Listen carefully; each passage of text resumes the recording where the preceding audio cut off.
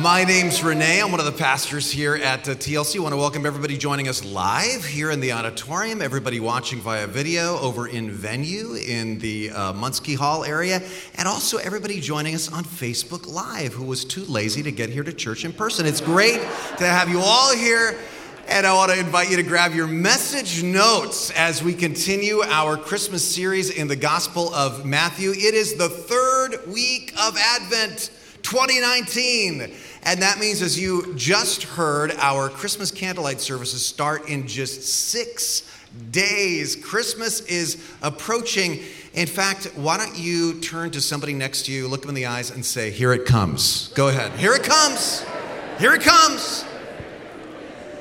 Now, to be honest, while a lot of us hear those words, "Here it comes," and we get excited, a lot of people hear those words a little bit stressed and sad about the holidays. In fact, I Googled the phrase, "Christmas makes me feel sad," this week, and I got about 238 million hits.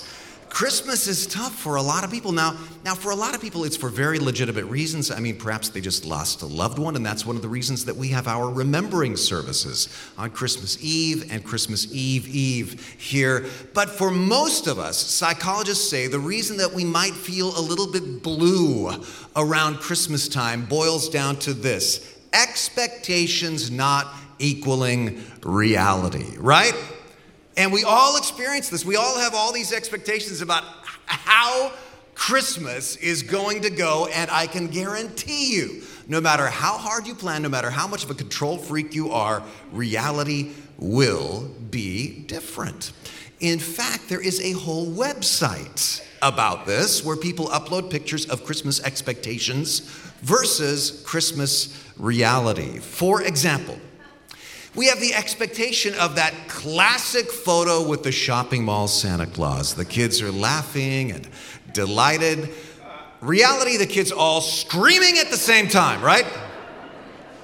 Or maybe you don't have kids, but you have an expectation of a great Christmas card photo with the family dog.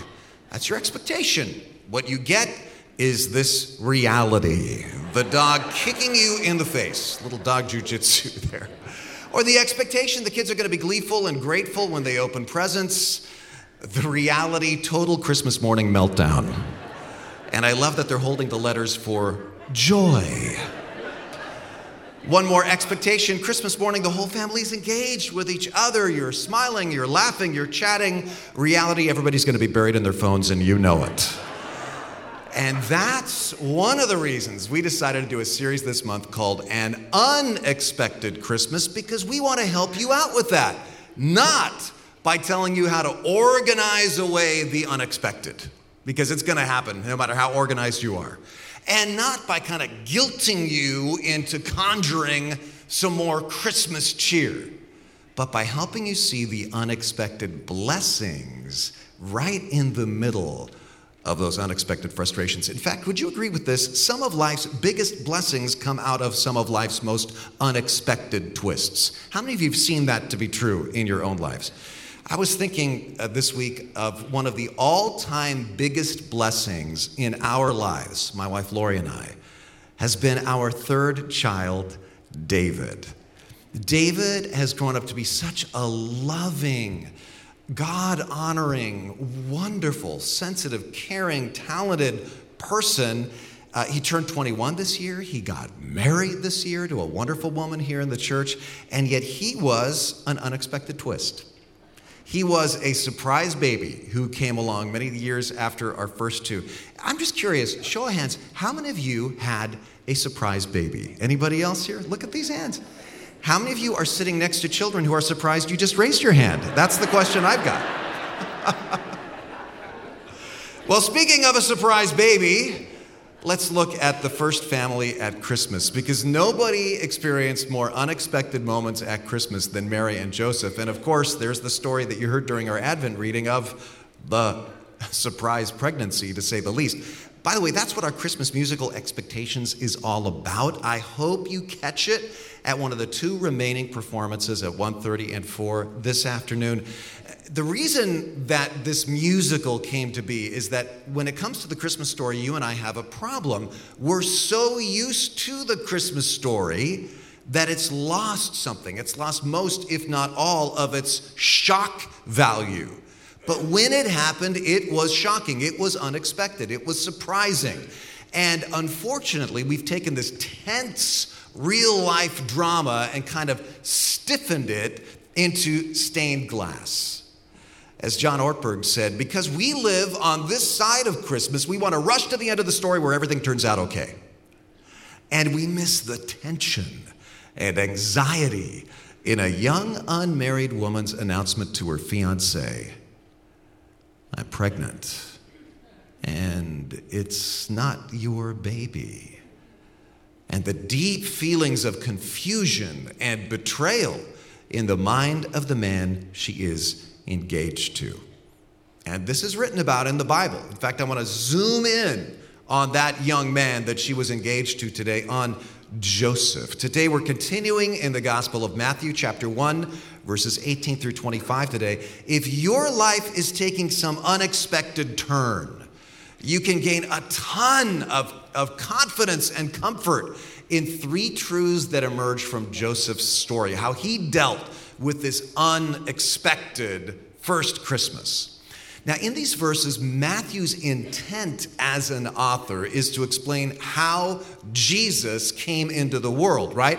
And as we look at that this morning, we're going to also notice three patterns here, follow me, about how God works all throughout Scripture. These patterns are repeated, and they're repeated again here in Joseph's story, how he often accomplishes his plans through us when we had totally other plans. But he changes our plans to bring us unexpected blessings. So I want to help you to see and to prime yourself to anticipate that when your Christmas in the next week or two gets unexpected twists thrown at it, you can anticipate there will also be unexpected blessings. First, I can look for unexpected blessings when my plans get interrupted.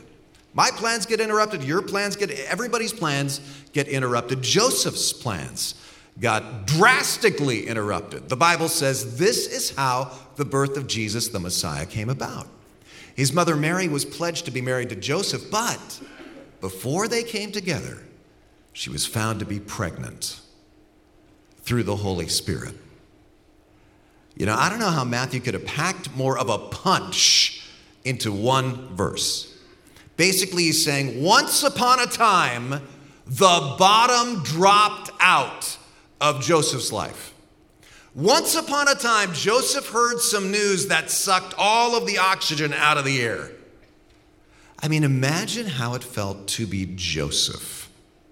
I want to show you one of my all-time favorite pieces of classic art, and I hope you can see this behind me. This is Rembrandt's painting of the Holy Family in Matthew chapter 1. I love his use of space. I love everything about this. But look at this. He nails kind of how awkward this all was, because there's Mary. She's happy, she's content, she knows what is happening to her, and she has kind of arranged some cloth in sort of the form of a child. This is in her thoughts, in her imagination, the child's already born. And she knows why she's pregnant, and she's accepted this. But on the other side of the angel, in the dark, there's Joseph. And you can barely see him, because while Mary is delighted because she has heard from the angel, Joseph, at the moment of this painting, he has not yet heard from the angel. The angel's about to appear to him. He's about to tap him on the shoulder. But in this instant, captured here by Rembrandt, Joseph's literally got his head in his hands. He is literally in the dark. He is confused. He is despairing. He just does not get it. Isn't that good? Maybe you can relate to that picture. You're Joseph, not Mary. Maybe you just this week got a report from the doctor, or a relative got a report from the doctor, and you felt about like that, in the dark, wondering what in the world is going on. Or maybe you found out layoffs were coming at work, or a relationship's falling apart, or there's a surprise pregnancy.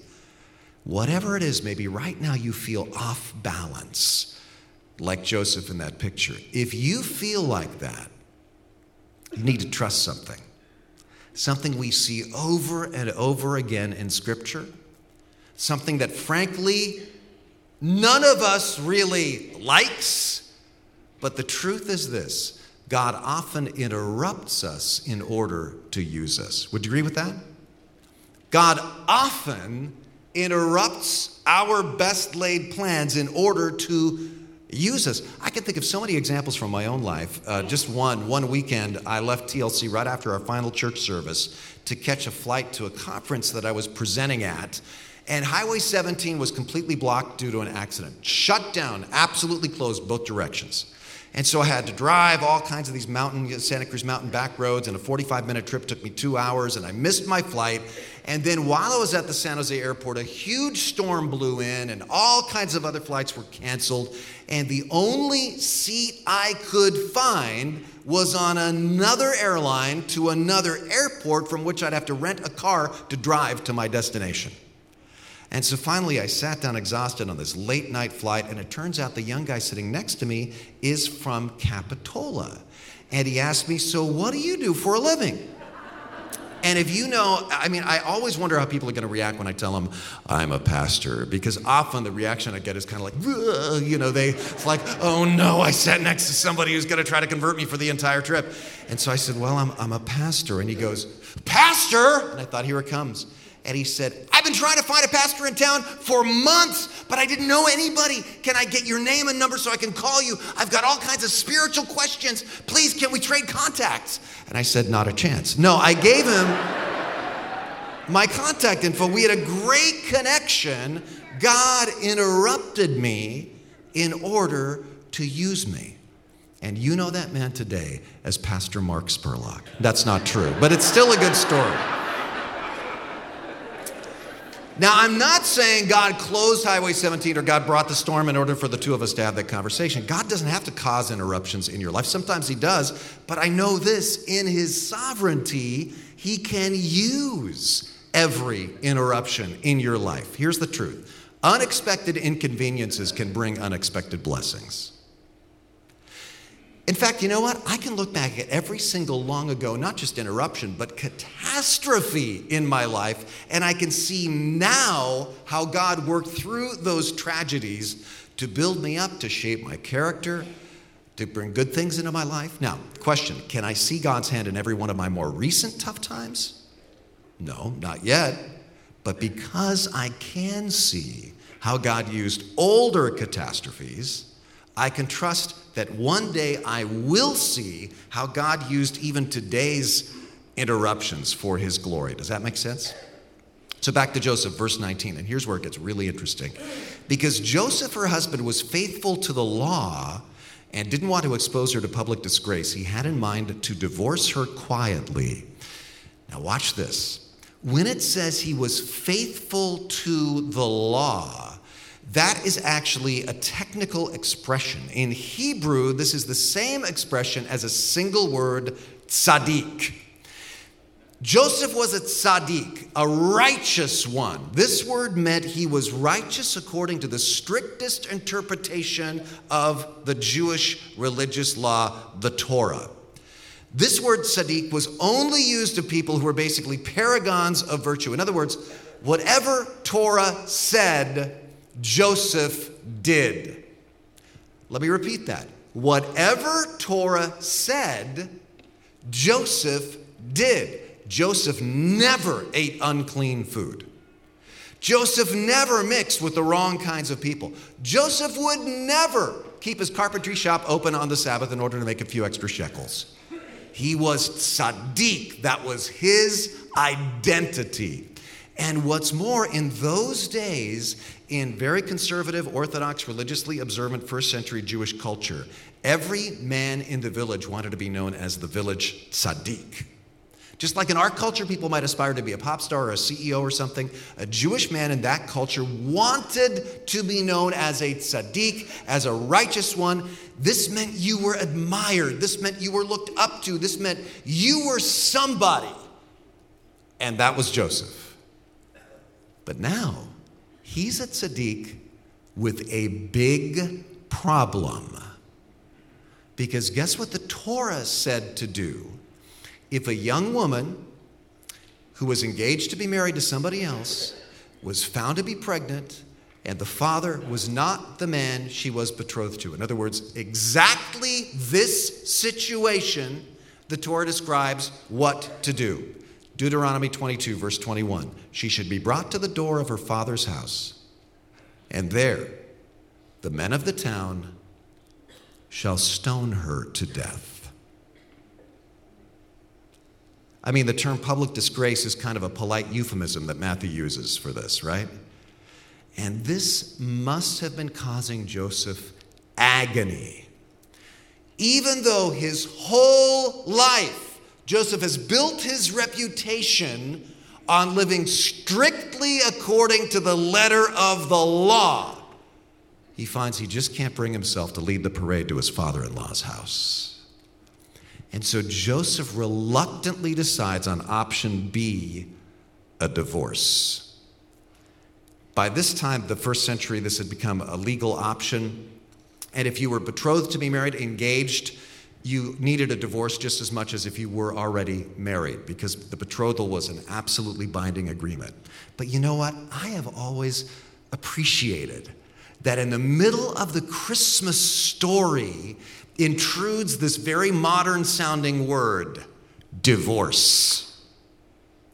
Next time you look at a nativity scene and there's Joseph and there's Mary, look at those two characters in that scene and remind yourself, that Joseph, one day, looked at that Mary and said, you know, I think I want a divorce. It's fascinating. We don't usually think of that, do we? This is real life. These weren't fairy tale people. And then what happens next gets us to the second truth that we see here, and that's this: God often brings unexpected blessings when my questions aren't answered. My questions aren't answered. You know what I've discovered? Interruptions rarely come with instructions. Interruptions rarely come with instructions. We don't know how long it took for Joseph to get the rest of the story from the angel. It could have been days, it could have been weeks. But for quite some time, he's on his own trying to figure this out in the dark with a ton of questions. Verse 20, but after he had considered this, and I want you to know that the word for considered in the original means to ponder, to ruminate, to turn it over in your mind. This meant Joseph had some time to feel the anxiety, to wrestle with this. In other words, the answer did not immediately come from above. After he had considered this, an angel of the Lord appeared to him in a dream and said, Joseph, son of David, do not be afraid to take Mary home as your wife, because what is conceived in her is from the Holy Spirit. Now, why would Joseph be afraid to take Mary home as his wife? It doesn't just say he was reluctant. The angel says, I know you're afraid to do this. Why would he be afraid of that? What would he be afraid of? Well, as a tzaddik, he would be afraid of violating the law and offending God. And Joseph would be very afraid of losing his reputation as a tzaddik, his hard-earned reputation as a righteous man. I mean, Joseph knows his own doubts. When Mary told him about the angel, he realizes there is not a chance the people in the town are going to ever believe this story. Taking her in immediately into his house as his wife meant embarrassment. It meant questions. It meant being misunderstood. It meant scandal. It meant rejection. It meant an end to his status as a peerless tzaddik. So what is he going to do? Well, I think he's still kind of wrestling with this decision when the angel reveals something else. She will give birth to a son, and you're to give him the name Jesus because he will save his people from their sins. Now watch this. The word Jesus, do you know what this means? This is kind of the Greek translation of a Hebrew name that we translate in the Old Testament as Joshua. Jesus and Joshua are literally the same exact name in the original language. In Hebrew, it's Yeshua. and it means Jehovah or Yahweh saves. And then the angel adds an unexpected twist. From their sins. See, the people in those days were expecting, hoping for God to send a Messiah, but they imagined a warrior leader like Joshua who would save his people from the Roman dictatorship. But the angel goes, yeah, he's going to come and save his people like Joshua saved his people from their sins. Because the angel knew the human problem is not just bad government. The human problem is our sinful nature. And so the Messiah came not just to bring regime change, but to bring heart change. Because the worst dictator you will ever face in your life, the cruelest, the most unrelenting, vile dictator you will ever face, is your own ego, your own selfish nature that often will come up with these self-destructive, self-oriented plans that are harmful to you and harmful to everybody else. And you don't just need circumstances around you to change. You need to be delivered from your sin. And God knows that. And that's why he sent the Messiah. Now watch this. Then Matthew says, even though the people were expecting the Messiah to be different, there were actually hints of this kind of a Savior for hundreds of years in all the scriptures about a Messiah. He says, all this took place to fulfill what the Lord had said through the prophet. The virgin will conceive and give birth to a son, and they'll refer to him as Emmanuel, which means God with us. What? The Messiah will not just be a godly man. He won't just be a tzaddik warrior. He will be God with us. Mind-boggling, but this was not some new idea. Matthew is quoting Isaiah 14, which was written in the time of King Hezekiah around 735 BC. So think of what this means for Joseph. God has been planning this whole virgin birth thing for centuries. He is totally in control of the whole situation, which to Joseph at first was a nightmare, was a scandal. But God already knew centuries before what he was going to do. And what I'm getting at is this: when your questions are not answered, that does not mean God doesn't know what he's doing. God always knows. It's just that at times he chooses to keep us in the dark. The question is, why? If God's been planning out all the things that to you seem like unexpected twists and turns, why doesn't he warn you? Why does he keep you in the dark? Why doesn't he tell you what he's going to do through that medical diagnosis, through that death of a loved one, through you not getting a job? Why couldn't God clue you in on all this stuff? In fact, back to this story, why didn't God tell Joseph the same time he told Mary? You ever wondered that? Why didn't he tell them both together? An angel could have done that. Why does he wait some time and let Joseph twist in the wind like this before he reveals what he revealed here in this scripture to Joseph? Well, as John Ortberg puts it, is it possible that anxiety removal is not God's number one goal? For Joseph or for you and me? Is it possible that in getting his world turned upside down, that in having to struggle between what a righteous man ought to do according to the law and his desire to show compassion to this young girl, is it possible that just maybe Joseph is being molded by God?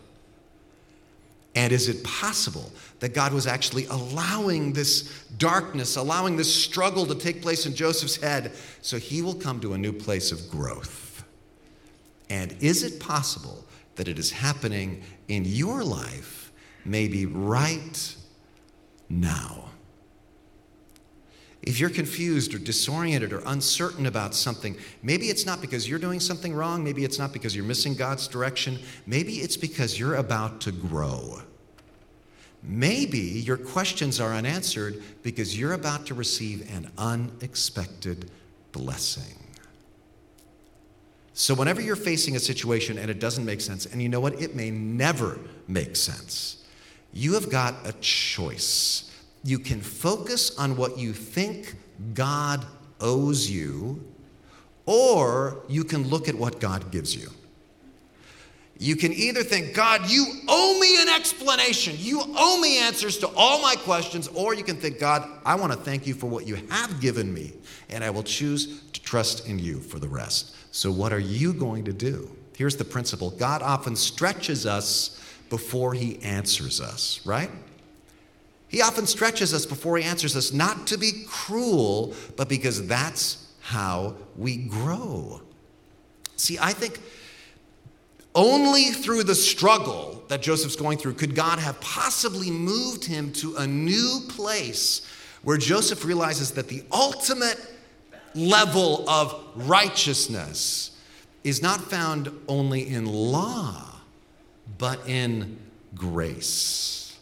And that brings us to point 3. I can look for unexpected blessings when my actions reflect God's grace. When my actions reflect God's grace. Now look at this, verse 24.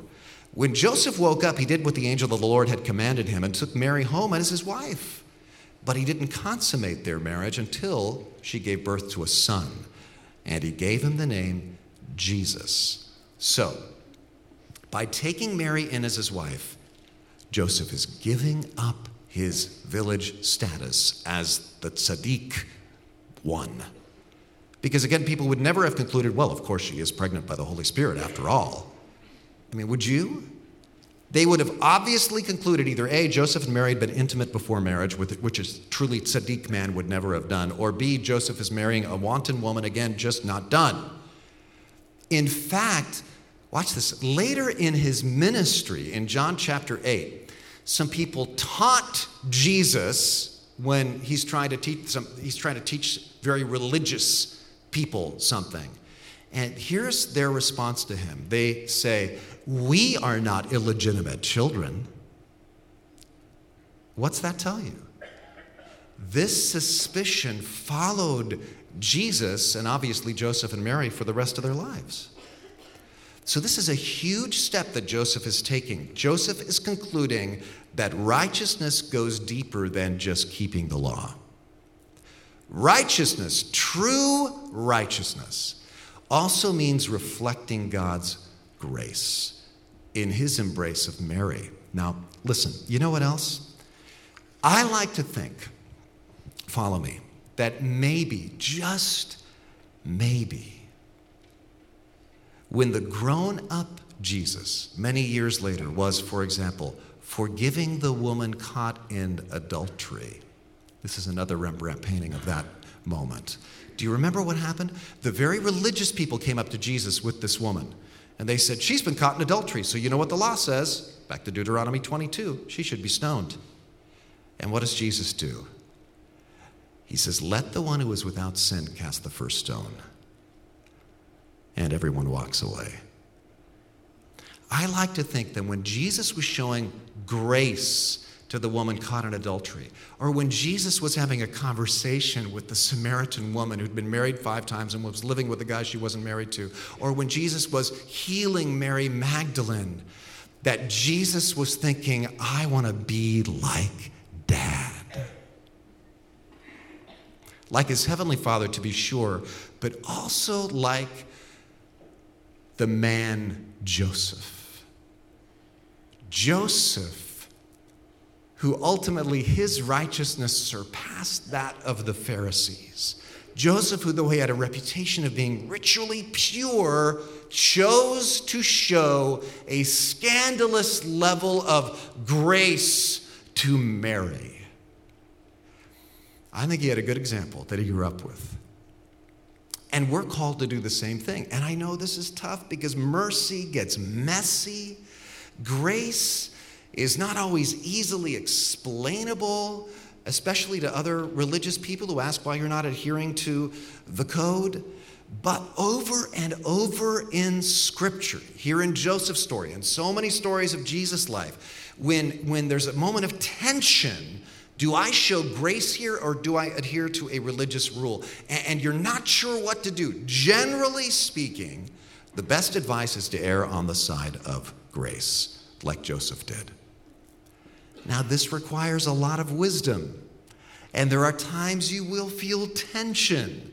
And obviously, when I say err on the side of grace, I don't mean, be so lenient with your children that you'd never discipline them and they don't learn about consequences. And obviously, I'm not advocating some sort of codependent leniency if you're in a relationship where there's addiction or other behavioral issues. Generally speaking, I'm saying lean toward grace, like Joseph did, like Jesus did, because unexpected blessings will come to you when you do. Now, there's one more factor that I think Joseph's story demonstrates about how God works in the unexpected twists of life that I want to look at before we close, and it's this. Joseph's story doesn't end with, and they all lived happily ever after, does it? So many other things went unexpectedly sideways on him. Even when you're doing the right thing, there's still going to be more unexpected twists and turns. Right after Jesus is born, an angel of the Lord appears to Joseph in a dream. Get up, take the child and his mother and escape to Egypt. Stay there until I tell you, for Herod is going to search for the child to kill him after the Magi come to visit him. And so Joseph escapes in the night, and he and his wife and the baby become refugees in Egypt. Well, a little while later, the third time an angel appears to Joseph, the Bible says, after Herod died, an angel of the Lord appeared in a dream to Joseph in Egypt and said, get up again, take the child and his mother and go to the land of Israel. Those who were trying to take the child's life are dead. I want you to notice something. Every time the angel appears to Joseph, every time God gives Joseph the big picture and the next step. Like the super big picture. Name him Jesus. He's going to save people from their sins. And the very next step, take Mary home as your wife. Or flee to Egypt tonight. Or move back to Israel. Big picture, next step. What God does not do is tell Joseph all the in-between steps.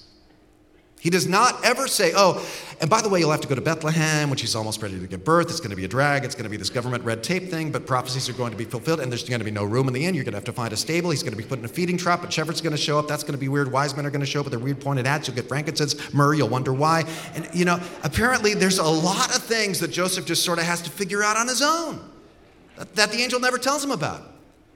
And you know what? That is exactly how God guides you and me.